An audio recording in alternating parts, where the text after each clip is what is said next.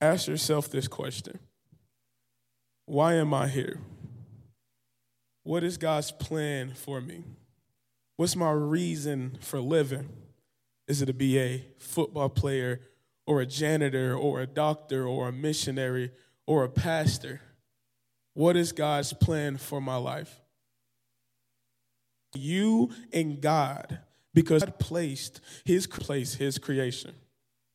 For Genesis speaks of how God placed his creation in there and multiply, where they will not only survive, but also be fruitful and multiply. For when God created the birds, their environment was the sky. For when God created the fish, their environment was and when God created man, hold on, give me a second. For when God created man, he placed man in the Garden of Eden. But not only was our environment the garden, but it was also being near to the person who gave us life, God. For Genesis 2:7, then the Lord God formed man from the dust of the ground. He breathed the breath of life into the man's nostrils, and the man became a living person. We were a dirt sculpture that was made into the image of God, brought to life with the breath of God. And do you think that this was the end of it? No. Because not only were we placed in the environment God intended and formed us by him, but we have purpose. For God created everything with a purpose. For nothing he created was purposeless. We were created on purpose for God's purpose. So to those that are maybe in here that needs to hear this, but not to just them, but to everyone, you are not a mistake. You are not an accident. You are a purposely made person with a purpose to fulfill God's purpose. Keep it simple enough. You were made on purpose with a calling to do his plan. Amen? You were made on purpose with a calling to do his plan. And by saying God's plan for you, I also mean God's calling for you, his assignment for you, the reason why you sit here today, which brings me to this statement. God's calling for you is the path, and God's purpose is the goal. God's calling for you is a path that is heavenward, that is heavily directed. God's purpose, the goal, is Jesus Christ. The path is heavenward, the goal is Jesus. For in Philippians 3:14, I press on toward the goal to win the prize for which God has called me heavenward in Christ Jesus. You're called heavenward. Here's a couple of things that Jesus has said we should do as we follow him, as we press on, looking heavenward. For Jesus spoke to us, followers of Christ, that we need to spread the gospel, to spread the word of God. Mark 16:15, he said to them, go into all the world, not some of the world, not parts of the world, but all the world, and preach the gospel to all creations. So not just to all the world, but to all creation. Matthew 24:14, and the good news about the kingdom will be preached throughout the whole world so that all nations will hear it, and then the end will come. It is our duties as believers to spread the gospel. By us sharing the gospel, we are sharing his love and sharing the good news to others. It is our duties as believers to exalt the name of Jesus. By lifting his name higher, not only are we making it easier for people to see his love, but the higher we lift them, the lower our problems become. It is our duties as believers to follow the steps in the likeness of Jesus, just as Paul did in 1 Corinthians 11:1. Be imitators of me, just as I also of Christ. So we can become a light to those in the darkness, to lead them to the great light. The light of the world, Jesus Christ. John 8:12, when Jesus spoke again to the people, he said, I am the light of the world. Whoever follows me will never walk in darkness, but will have the light of life. And for us to be a light to those in the darkness, we must be seen like the great light. Matthew 5:16, in the same way, let your light shine before others, that they may see your good deeds and glorify your Father in heaven. And for us to be seen as the great light, we need help. Agree? We need help because we're not perfect. We are sinners at heart. We are vessels that need filling. We are lost sheep that need guidance. But thanks to Jesus being glorified on the cross, we have that help, the helper. And that help is the Holy Spirit. For John 14:26, but the helper, the Holy Spirit, whom the Father will send in my name, he will teach you all things and remind you of all that I say to you. So not only do we need the Holy Spirit to help us spread the word of God, but we also need him in life in general. We need him when we are at work. We need him when we are at school. Man, we even need him when we were at the grocery store, all right? Choosing rather to get Cinnamon Toast Crunch or Reese's Puff. Knowing that we don't need neither of those. Let me be real with y'all because, go get some Cheerios. They're good for your heart, good for your cholesterol. Y'all need all that sugar. And all my healthy people said, so all y'all healthy. All right, I guess, all right now. I guess all y'all got that 6-pack. Y'all got that.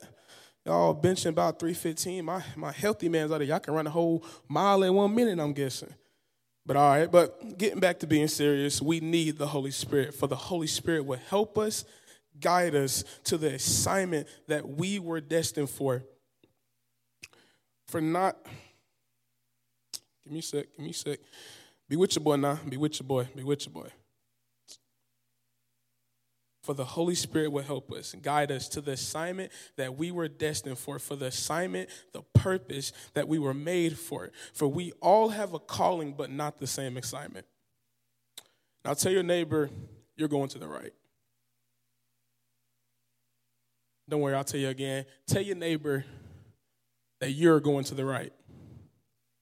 Now tell your other neighbor that he's going to the left. All right? Now tell each other that we all going up. Because the only one going down is the devil. Can I get a amen? I ain't gonna lie, that's kind of dope. I ain't for the cat with you right there now. All right. But in Romans 12:4, for as in one body we have many members, and the members do not all have the same functions. But guys, we all are on the same team, for we are the body of Christ. 1 Corinthians 12:13. The body has many parts, but the many parts makes up one whole body. So it is with the body of Christ. Some of us are Jews, some of us are Gentiles, some are slaves, and some are free. But we all have been baptized into one body by one Spirit, and we all share the same Spirit. So we all have been saved by the same person. For Jesus died not for just your sins, not for just some sins, but for all sins. And we get more members of the body every time people give their life to Jesus. So guys, be obedient to the calling that God sets for you, that he destined for you. Don't let the calling of the occupation discourage you from the impact that you would do for the kingdom of heaven. If God calls you to be a mailman, be the holiest mailman in the world, because you might not just be delivering the package, but you might be delivering the gospel, the gift of salvation. If God calls you to be a janitor, be the holiest janitor in the world. Because by you living and spreading the word could affect the staff, and the staff could affect the students, and the students could affect the teachers. Teachers affect the principals affect the city, and the city affect the states, and so on. No matter what your calling is, you will be preaching the word of God, rather that's with your words or your actions. You don't just spread the gospel with your words, but you spread the gospel with your actions. Serving is just as important as preaching. Because not only did Jesus came to earth to preach, but not to be served, but to serve. Matthew 20:28, for even the Son of Man came not to be served, but to serve others, to give his life as a ransom for many. Spreading the gospel with your word is preaching, but spreading the gospel with your action is serving. Some of y'all might say, how does our action spread the gospel? Let's just say sometimes your actions speak louder than your words. When some Christians in the world that preach the word and don't live the word, that speak the truth and live a lie. Listen, I don't want you guys to just read the word, to speak the word, to use the word, but to live the word, to apply the word. For reading the Bible won't change your life. It's obeying God's word that will. For Jesus said in Matthew 7:27, anyone who listens to my teaching and follows it is wise, like a person who builds a house on solid rock. Though the rain comes in torrents and the flood water rise and the wind beat against the house, it won't collapse because it is built on bedrock. But anyone who hears my teaching and doesn't obey it is foolish, like a person who builds a house on sand. When the rain comes and the flood water comes and the wind beat against the house, it will collapse with a mighty crash. So you can read the word, hear the word, all you want to, but if you don't apply it to your life, no matter what, if you don't apply it to your life, it means nothing. It means that you're just reading a book.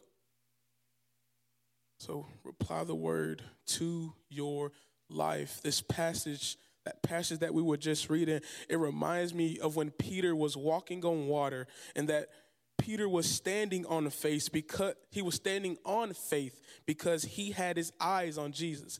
He had his eyes on the word. But as you read the story, it's crazy how faith can turn into fear. When you lose sight of the word that you stand on, because God's word is a firm foundation we stand on. But not having God's word is a foundation of sin, which then you will begin to sink into all your problems, all your worries, and all of the enemy schemes. This shows how important God's word is. Not only do we preach it, not only do we stand on it, not only do we defend ourselves from the enemy with it, for the enemy comes to steal, kill, and destroy. But God's word comes to give, bring life, and build. For you to spread the word, to live the word, to use the word, you must know the word, meaning you must know Jesus, the word that became flesh. John 1:14. So the word became flesh and made his home among us. He was full of unfailing love and faithfulness. And we have seen his glory, the glory of the Father, the one and only Son. So for you to spread Jesus, to live like Jesus, to use the name of Jesus, you must know Jesus. How can you spread the word if you don't know the author? How can you live like him if you don't know who he is? How can you use his name if you don't know whose it belongs to? You must know Jesus. Jesus is the person who died for our sins on the cross. Jesus is the living water we drink. He is the bread of life we eat. He is the firm foundation we stand on. He is the sword we use against the enemy. He is the light that shines on our darkest hours. He is the way maker when there is no way. He was the fourth man in the fire when Shadrach, Meshach, Abednego refused to worship the false god. And if you don't know this story, then you need to go read your Bible because you're missing out. I'll be real with you on that one. But listen, guys, you may have a calling and you may have a plan, but without Jesus, you have nothing. For John 15:4-5, remain in me and I will remain in you. For a branch cannot produce fruit if it's severed from the vine, and you cannot be fruitful unless you remain in me. Yes, I am the vine, you are the branches. Those who remain in me and I am them will produce much fruit. For apart from me, you can do nothing. It says it right there. If you are apart from the vine, if you are apart from Jesus, not only don't you have nothing, you can do nothing. Without Jesus, who would have saved you? Who would have redeemed you? Who would have called you by your name while the world calls you by your failures? Who would have carried your worries and burdens when you couldn't handle it no more and you just wanted to fall apart? Without Jesus, you are purposeless because you don't have a relationship with the one who gave you purpose in the first place. I'm going to say that one more time. Without Jesus, you are purposeless because you don't have a relationship with the one who gave you purpose in the first place. The one who breathes life into you, the one who knitted you in your mother's womb, the one who was proud of you before your mother even met you, the one who created the heavens and the earth, the one who split the seas to let Moses and the Israelite walk right through, the only one who was surrounded by these angels day and night singing, holy, holy is the Lord God Almighty, who was and is to come. For the Lord we serve is holy and almighty. Amen. He's holy and mighty. He loves you. For God has a plan for you before you even thought of it. Ephesians 2:10, for we are God's masterpiece. He has created us anew in Christ Jesus so we can do the good things he planned for us long ago. We were God's masterpiece before we were even created. I believe as God was knitting you in your mother's womb, for those 9 months, he was just acknowledging his work, his masterpiece. Also, the work that you are destined to do for the kingdom. As he was just knitting you as she was in your mom's stomach, he just, beautiful, wonderful, purposeful, creative.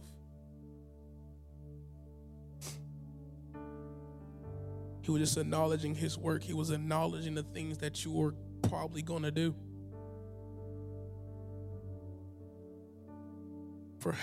For you have a plan. Yes, you have a plan. But how can you know the plan when you don't even know the planner? You just can't. You can't know the plan unless you know the planner. Listen, guys, if I can have you leave here tonight with anything, that would be the name of Jesus. Because like I said, you will never know the plan if you don't know the planner. If you don't know Jesus, the one who gave you a plan, the one that gave you purpose.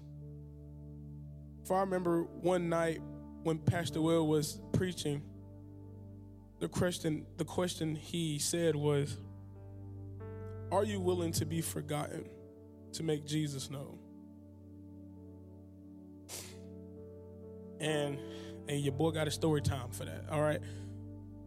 I don't know why all story times are missions trip, but my story time is a mission trip. We was on the way to Honduras. The first school we went to was a elementary school. And after we got done doing the dances, got done singing to them, having fun, they gave us an extra little time to like just play with them, to play soccer with them. And I mean, your boy don't know how to play soccer whatsoever, so I'm gonna keep this on the low. Your boy almost hit a kid when I kicked the soccer ball. And man, I felt so bad. I was like, God, I'm sorry. You chose me to come here and almost kick the kid in the face. You know, I was not proud of that. You know, that's not a proud moment of me. But what is a proud moment of me is when the kids came out after we got done doing the things for them. They came out with a paper and a piece of pen. Wait, hold on. A piece of paper and a pen. Because you can't have a piece of pen, but I mean, you can if you break it down. But all right, I'm going to just stop. But came out with a piece of paper and a pen. They came up to me and they asked for me to write my name. I was like, say less. Hey, your boy famous in Honduras. Hey, say less. Because, you know, I was the only big boy that was over there in there, you know. Because, like, I did a little something to show off. I did, like, a couple of push-ups. But it was only 10, though, because I can't do no more. But But when they gave me that piece of paper to write my name, right when I wrote the letter J on there, I just felt straight conviction. It was the fact that my name was not going to save them. For I didn't go on this mission trip to leave my name, but I came to leave the name of Jesus. For Jesus, his name can save. Jesus' name can save them. My name can't. I can't even save myself. I can't even save money. That's why your boy broke, but Jesus ain't broke. So I'd rather leave their name. I'd rather leave his name than mine. All right, if I'm just being real. But at the end of the day, Jesus' name would save them, not mine. So if you could bow your heads and close your eyes before we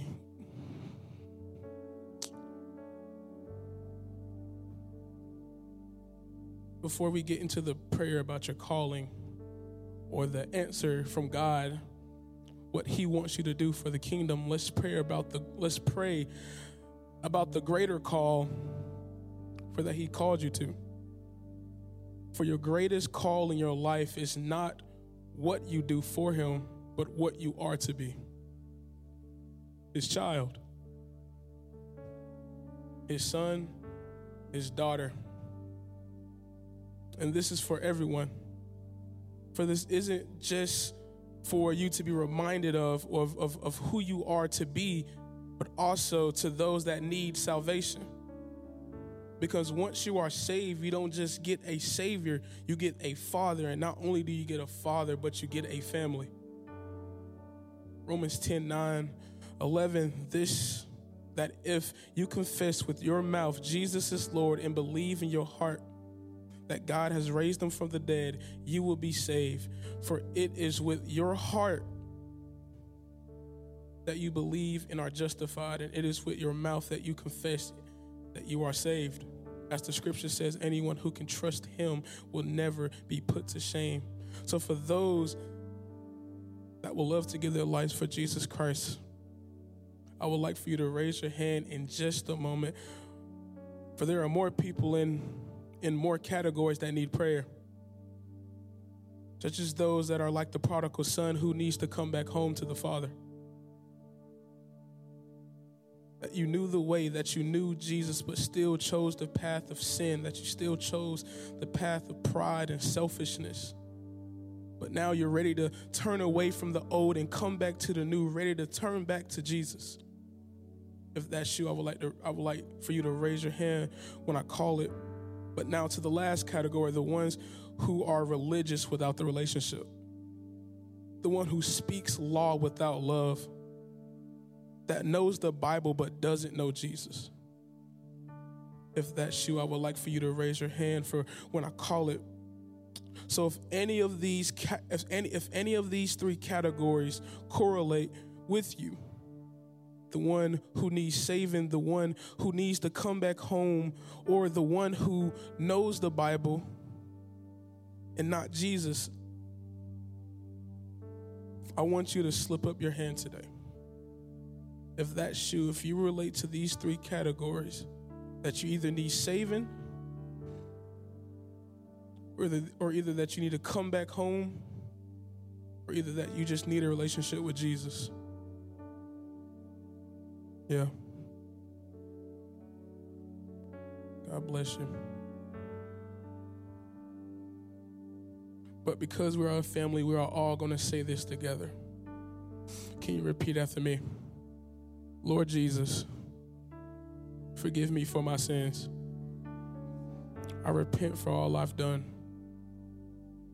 all that I've done wrong. I believe that you died and rose again for me.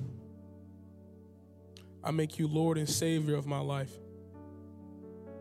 Thank you for loving me. Thank you for changing me. I choose to trust you with every area of my life. In Jesus' name, amen. Get up for those that gave their lives to Jesus.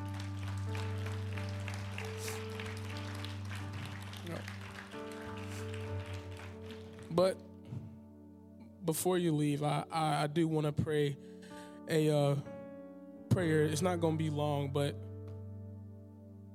I do want to pray a prayer for those that have had a relationship with God but just don't know what He has called you to do. But I think this prayer can just go for everybody. So once again, my fault. You bow your heads and close your eyes. Because Father God, as we come to you today, we thank you, Lord, for all that you have done and for all that you are going to do for us. That Father God, as they grow closer with you, Father, as they grow closer in relationship with you, that, Lord, that the calling and their purpose be revealed to them as they grow in you.